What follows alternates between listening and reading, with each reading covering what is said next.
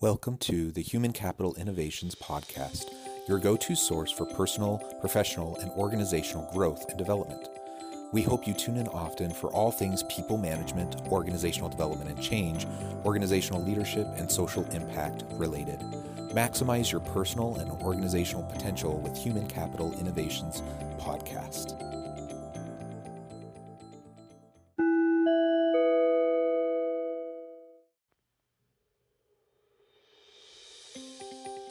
Welcome to the Human Capital Innovations Podcast. In this HCI podcast episode, I talk with Russell Heath about the dangers of leading with fear in the workplace.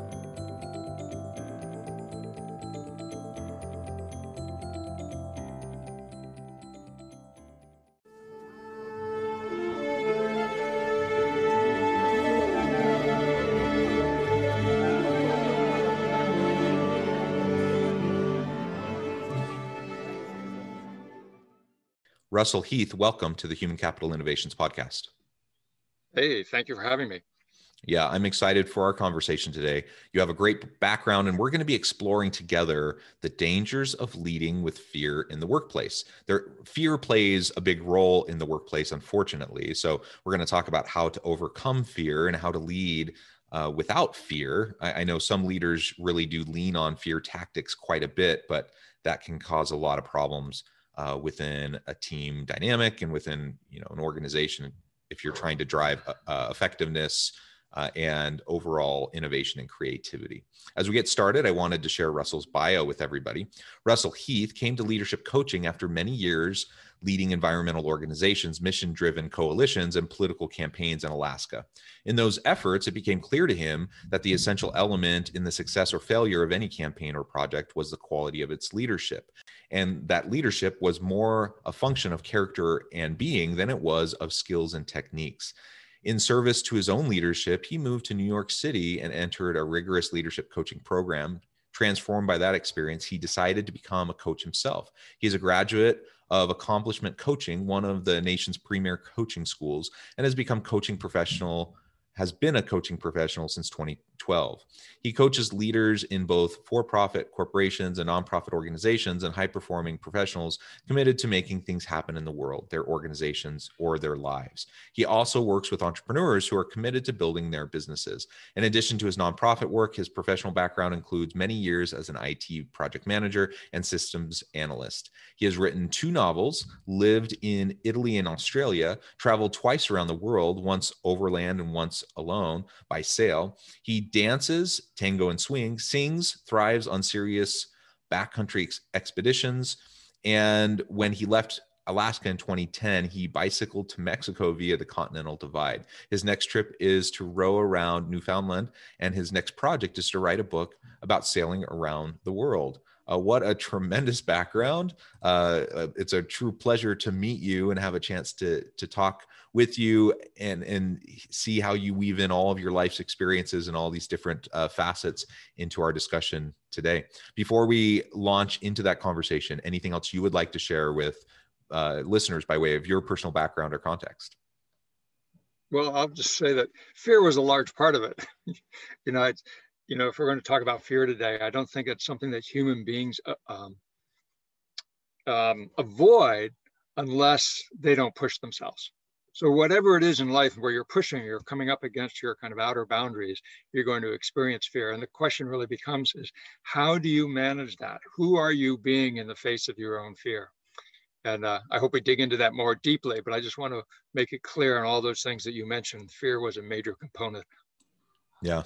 Well, I love that. And I think we all need to be looking for ways to stretch and to grow and to get outside of our comfort zone. And that always means there's going to be some fear involved. And like you said, the question isn't whether there will be fear. Of course, there will be fear. We're wired to have the fight or flight response. So the question is, how do we cope with the fear? How do we respond to the fear and interact with that? That initial emotion that we feel, we can't choose that initial emotion, but we can choose how we respond to it afterwards. And so I think that's a really great lesson that we all need to repeatedly learn and relearn. As we launch into this, let's frame this now in terms of fear in the workplace. How does fear impact the workplace?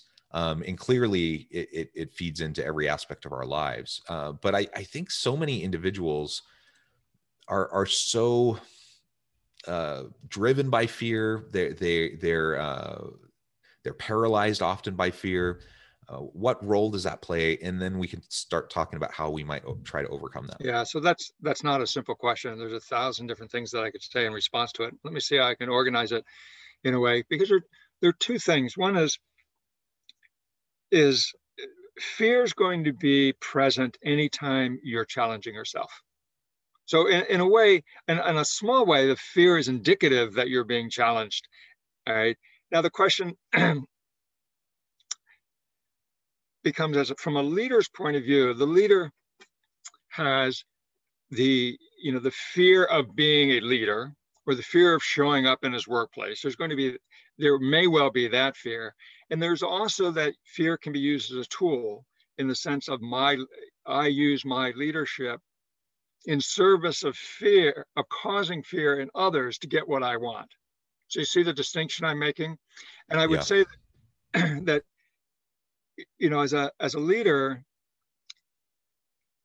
get to know, acknowledge, and distinguish fears that you may have. And fear may be that your employees don't respect you, or maybe you're going down the wrong road, or that you don't know what you're doing. You're stepping off a cliff here. So there are those kind of fears. But if that fear then gets translated into how you manage, or or that fear then becomes you drive others, or you lead through using a fear, then you're going to have a real toxic workplace, because people don't respond well to fear. One, they'll leave. Two, they won't be creative. They won't take risks because they're afraid of how your response is going to be. And the organization is going to be dead. Yeah, yeah. And to your point, I think imposter syndrome is very common. That's a common fear that leaders have. They are they really up to the challenges that they're facing, and they have to put on a brave face for their people and so forth. And are they doing a good enough job? Those types of insecurities, those types of fears, I think are natural. I think everyone has them at one point or another. But it's an entirely different thing to take those kind of natural insecurities, and to an extent, I would say even healthy humility. Now, if someone's so paralyzed by their imposter syndrome and their fear of messing up that they can't ever make decisions and move things forward, that's a problem. And that's fear controlling them. But I think everyone, has the fear, and everyone needs to have a level of intellectual humility about what they bring to the table, and recognizing that, they don't have all the answers. Yes, they don't know how to respond to every challenge. They have to lean on the expertise of their people in order to do that. And I think that's to an extent healthy, as long as you're not paralyzed by it. But what you then described was what often happens is leaders take that insecurity and then they pass it on to their people through fear-based tactics, and really manipulative and coercive and exploitative tactics in the workplace to try to get people to do stuff. And can you lead by fear and get stuff done? Absolutely, you can, in the short term. Can you lead by fear and get stuff done sustainably in the long term?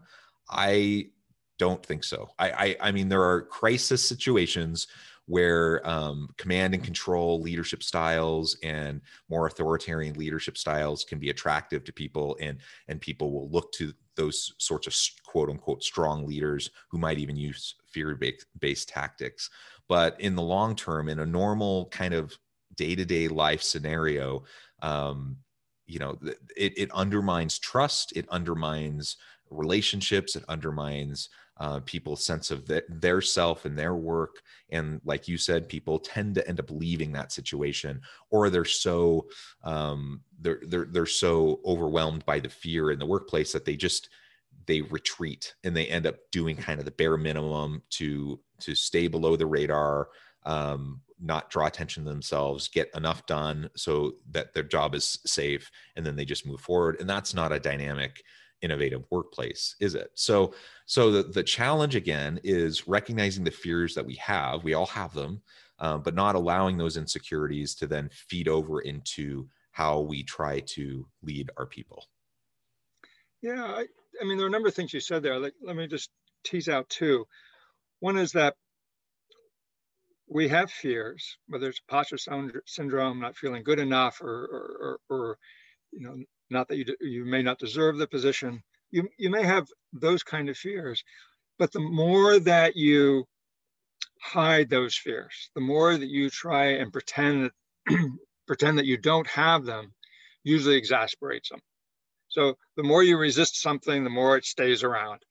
And so part of being a good leader is both acknowledging them and then being straight with the people around you that you've got them, or to work within them as opposed to trying to hide them.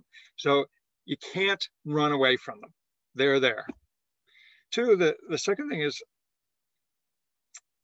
I see fear, like I also see like anger, or I'll just stick with fear. Fear is kind of a default behavior. We know how to cause fear in other people, particularly if we're in a position of authority. That is a default. That's kind of an automatic thing that we can do, right?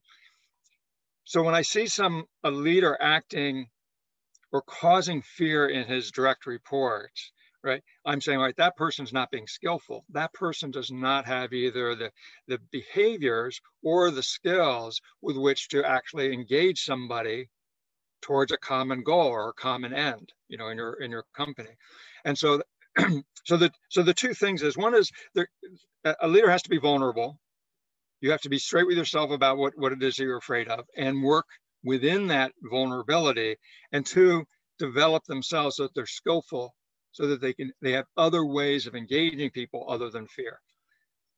So that would be the two steps as a coach where I'd work, and they're actually pretty related,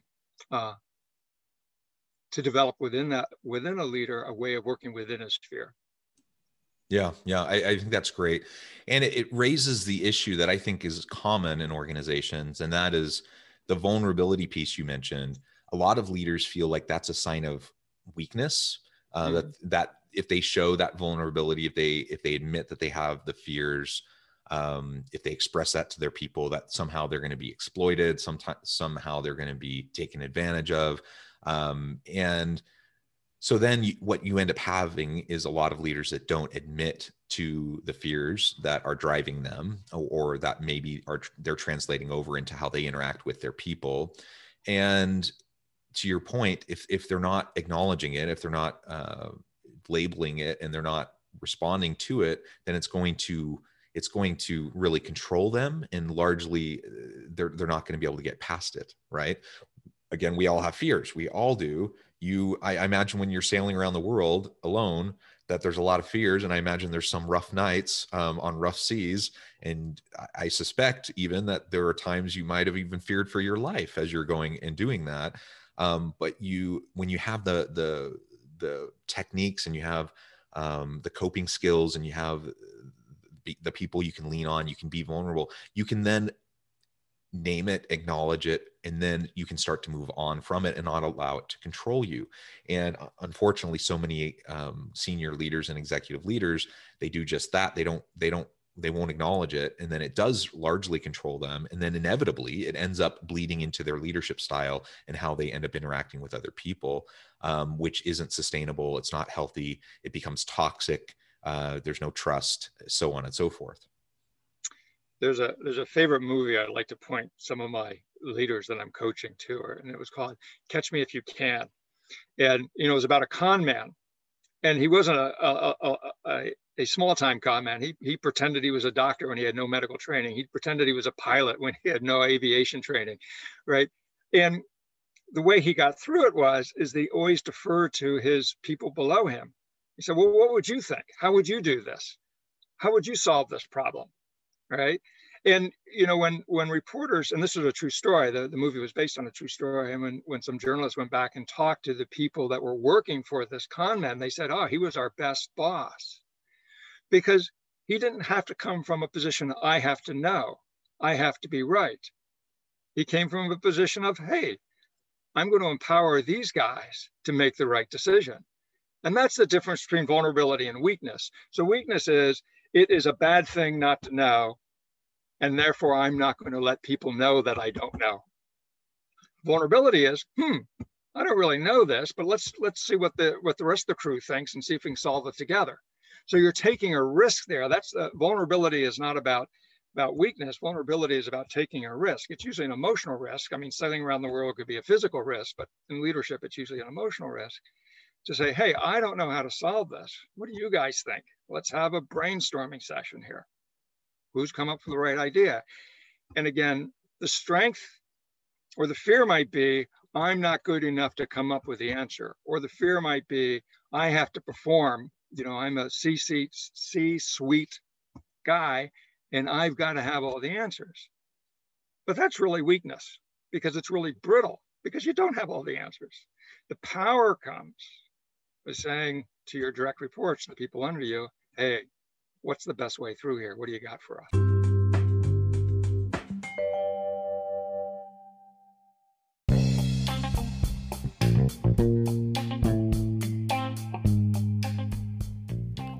I'm excited to announce the publication of my new book from HCI Press, The Alchemy of Truly Remarkable Leadership: Ordinary, Everyday Actions That Produce Extraordinary Results.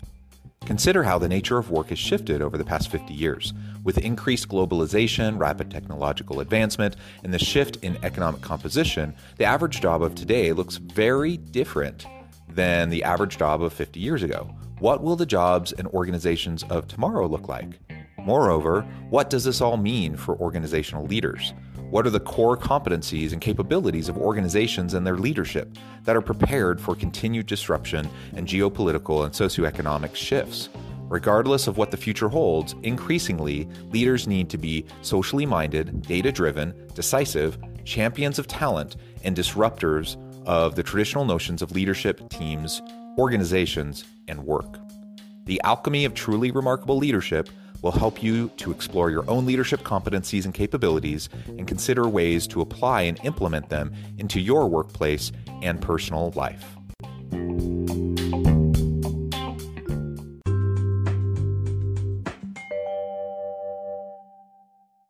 Yeah, I love that. Well, and I love the movie. So thank you for bringing that up. That's a great homework assignment for anyone who hasn't watched it recently.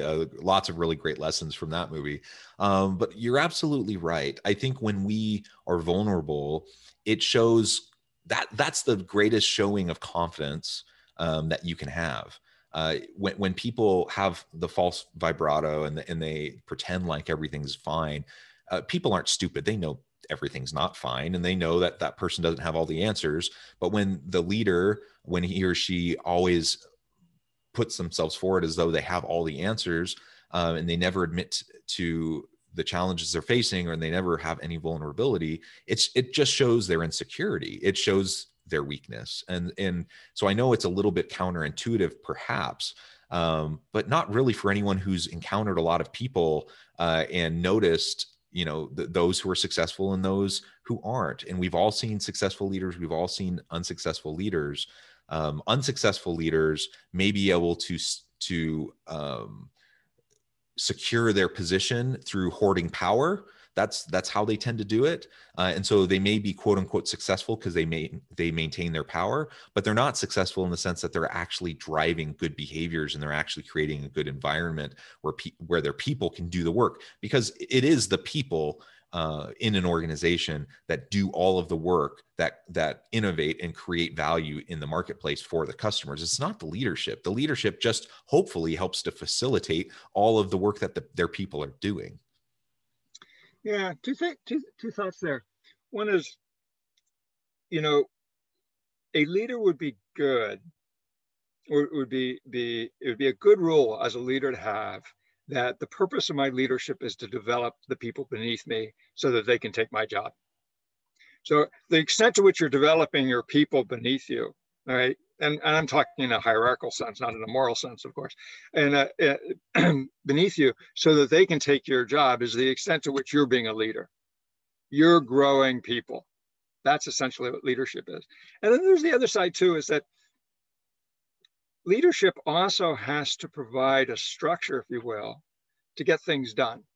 So, if you go to different styles of leadership, there's one called the democratic style or the consensus style, where everybody gets a say, from the mail clerk, to the president gets a say, and then they sit there and they squabble forever. It's hard to have the organization move through. So a powerful leader, a leader who's not leading through fear, is able to say no to additional debate and to move things forward. Okay, but move things forward in a way that brings people with them. All right, so in the coaching jargon would be to enroll people in the direction. All right, so after the debate's been had. So it's important that your listeners understand that not leading from fear does not mean being a doormat. Right? Absolutely. Leading powerfully means bringing people with them, even people that may not be fully in agreement with the direction. Because particularly with a big organization, you're always going to have people that say, I think it's better to do X instead of Y. But because of their larger commitment to the organization, the mission, and to respect to the leadership, they're going in the direction they're going. Yeah. And that, again, is built with trust and relationship building over time, right? The greatest asset we have as a leader, I think, is our reputation. And so even if you have a new person to the team who hasn't been around a long time, I don't have a strong relationship with them, they're going to talk to their coworkers and they're going to talk about, hey, John, this guy that I'm working with, how is he? How is he to work with? And so that reputation, the track record, the history that I have with my people, the relationships, the trust, the empowerment that has happened or hasn't happened, that's going to then feed into when people are willing to follow me in a direction that maybe they don't completely agree with. I've given them a chance to share. I've listened with real intent, and they've been heard. But now I'm going in a different direction. It's when I have that trust with my people, they recognize that I am moving forward in good faith, and I'm going to lean on them and their expertise as we continue to try to implement and execute. That's when that's going to happen, even if they disagree with me. What ends up happening when you have more fear-based tactics and when people don't feel like they've been heard, they don't have a chance to contribute in some way, that ultimately, if there's fear-based leadership, they will nod and they will say yes. And then they will do passive aggressive things behind the scenes to try to either undermine what the leader was trying to accomplish, or they'll just simply stall out and they won't do the stuff that they're supposed to do. And either way, it ends up hindering the progress that the leader had intended. So again, fear-based in the long term and from a sustainable perspective just doesn't really work. The other thing I wanted to talk with you a little bit about was, how do you work with your people to help reduce or eliminate their fear? Because so often we have team dynamics, we have hostile work environments, we have toxic work environments. People don't feel safe to speak up, to speak out, to challenge each other, to challenge their boss. There's not that psychological safety there where they feel like they can push back. They can be the conscientious dissent, so to speak, in their team. And a large part of that is because of fear. We're fearful of retaliation. We're fearful of our job security and our opportunities for our additional advancement in the organization, whatever the case may be. But it's largely a fear-based thing. How do we get past that and help our people to get past that? Yeah. So again, I just want to make a distinction between the fears that we're kind of talking about. So one is there's a fear of imposter syndrome or not feeling good enough. Okay. And when I'm working with a leader, with anybody on that, because we all have our fears, generally I don't work to reduce the person's fear. What I do is increase their courage, increase their willingness to move into scary situations, understanding what the real impact is. And to be blunt, the real impact is an emotional impact. It's feeling uncomfortable. Our fear is almost never about somebody attacking us with a knife or some kind of physical fear. It's almost always, particularly in a corporate environment, in a business environment, it's an emotional fear. And the emotional fear is fear of failure, fear of looking foolish, fear of being wrong, fear of being rejected. Those are the fears that we fear. And the question I'll ask a boss or a leader is it more important for you to fulfill on the organization's mission, or is it to protect yourself from feeling rejected or failing, the feeling of failing? And when you put it that way, they say, well, the mission's far more important than my petty concerns here about looking like a fool, right? So but that's their choice of which way they want to go on it. So it's building up your courage, building up your willingness to move through your fear. Again, anybody who's challenging themselves in life, whether it's in their corporate environment or at home with their spouses, anybody who's challenging is going to come up against their fear. That's a given. You don't run from it. Then the other kind of fear that we're talking about is when we're using fear as a weapon, or we're using fear as a leadership tool, right? And how do you create an environment in which people are willing to say, hey, boss, I don't think that's a really wise idea. Let's try this over here, right? Where do they feel comfortable having really difficult conversations? Well, again, that's something that the leader has to model. And the leader models it by both encouraging it, and then when it happens, no retribution. Say, thank you. And I appreciate your coming in, but we're going to go over this way or whatever. But creating that space. And really, it's the modeling that's important. And it's important, again, for the leader to be able to walk into difficult situations, be present, be open, be respectful, and then make the decisions, either consensually or individually in his in his or her position as the boss. Yeah, I love that, and I appreciate the distinctions that you're making, because there are different forms and types of fears that can drive us. Ultimately, I think the bottom line is we can utilize fear as a healthy motivator to an extent, if we're willing to be courageous, and face those fears, and take it as a personal challenge, for example. And I imagine this was probably something that at least partially motivated you in sailing around the world by yourself. Like, there are certain things. I have a fear of heights. It's a physical and emotional fear of heights that I have. I know logically in my brain, if I'm harnessed into something, that I'm perfectly safe, but it doesn't matter once you put me up high. I'll still have that physiological reaction and that emotional reaction. But when I face the fear, when I'm willing to step out and be a little bit courageous, then I can start to learn how to manage that fear, and I can actually learn to bypass it to a certain extent. Now, I'll probably always be scared of heights. And that's just a silly example, but we all have our fears that we may never be fully able to get past. We don't need to be able to get past them. We just need to be able to acknowledge them. We need to be able to cope with them. And then we need to be able to leverage them and turn them into courage-based drive towards action. And if we can also just remember, as leaders, to try to avoid fear-based tactics, because they aren't sustainable.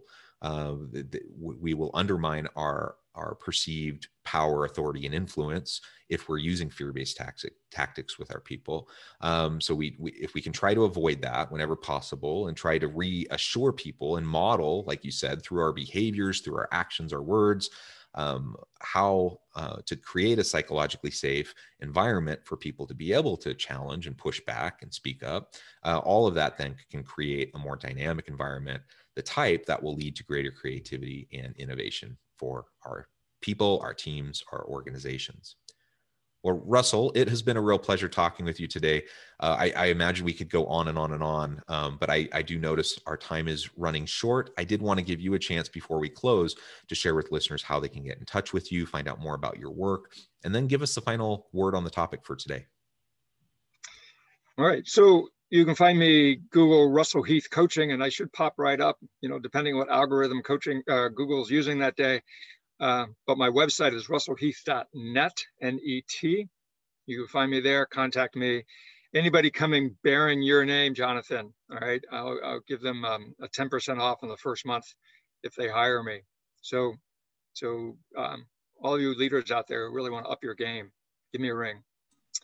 And then here's the last word today, and that is that, and this is really introducing a new topic, but it's a key one, is that often we use fear through a lens of victimhood. Somebody is doing something to me, and I don't care whether you're a white male at the pinnacle of your profession, president of something. I can guarantee you that person often looks through a lens of victimhood. Somebody is doing something to me. All you have to do is listen to the Koch brothers. They feel like they're victims of environmentalists and socialists and whatnot, right? That sense of victimhood gives people permission. This is human, right? Gives people permission to use fear-based tactics on other people. It gives us permission to do what we think is being done to us. We pass on the pain. And so what I would encourage people to do is notice when they're being looking at the world through a victim lens. I don't want to get too complex here. And a victim lens is somebody's doing something to me. It could be your neighbor. It could be somebody of a different race. It could be God, whomever. But if you're looking through the world through the lens of somebody's doing something to me, be very careful, because your response is almost always going to be fear-based. I really like that. Thank you, Russell. It has been a real pleasure. I encourage listeners to reach out, to get connected with Russell, find out more about what he and his organization can do for you. And as always, I hope everyone can stay healthy and safe, that you can find meaning and purpose at work each and every day. And I hope you all have a great week.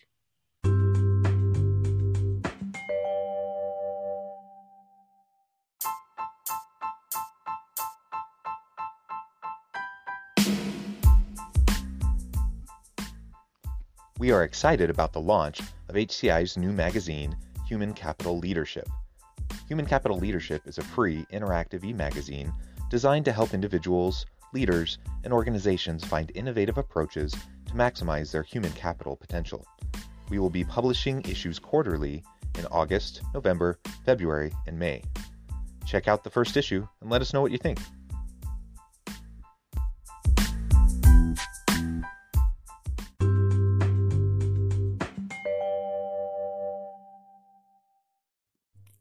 Thanks again for joining us for this episode of the Human Capital Innovations Podcast.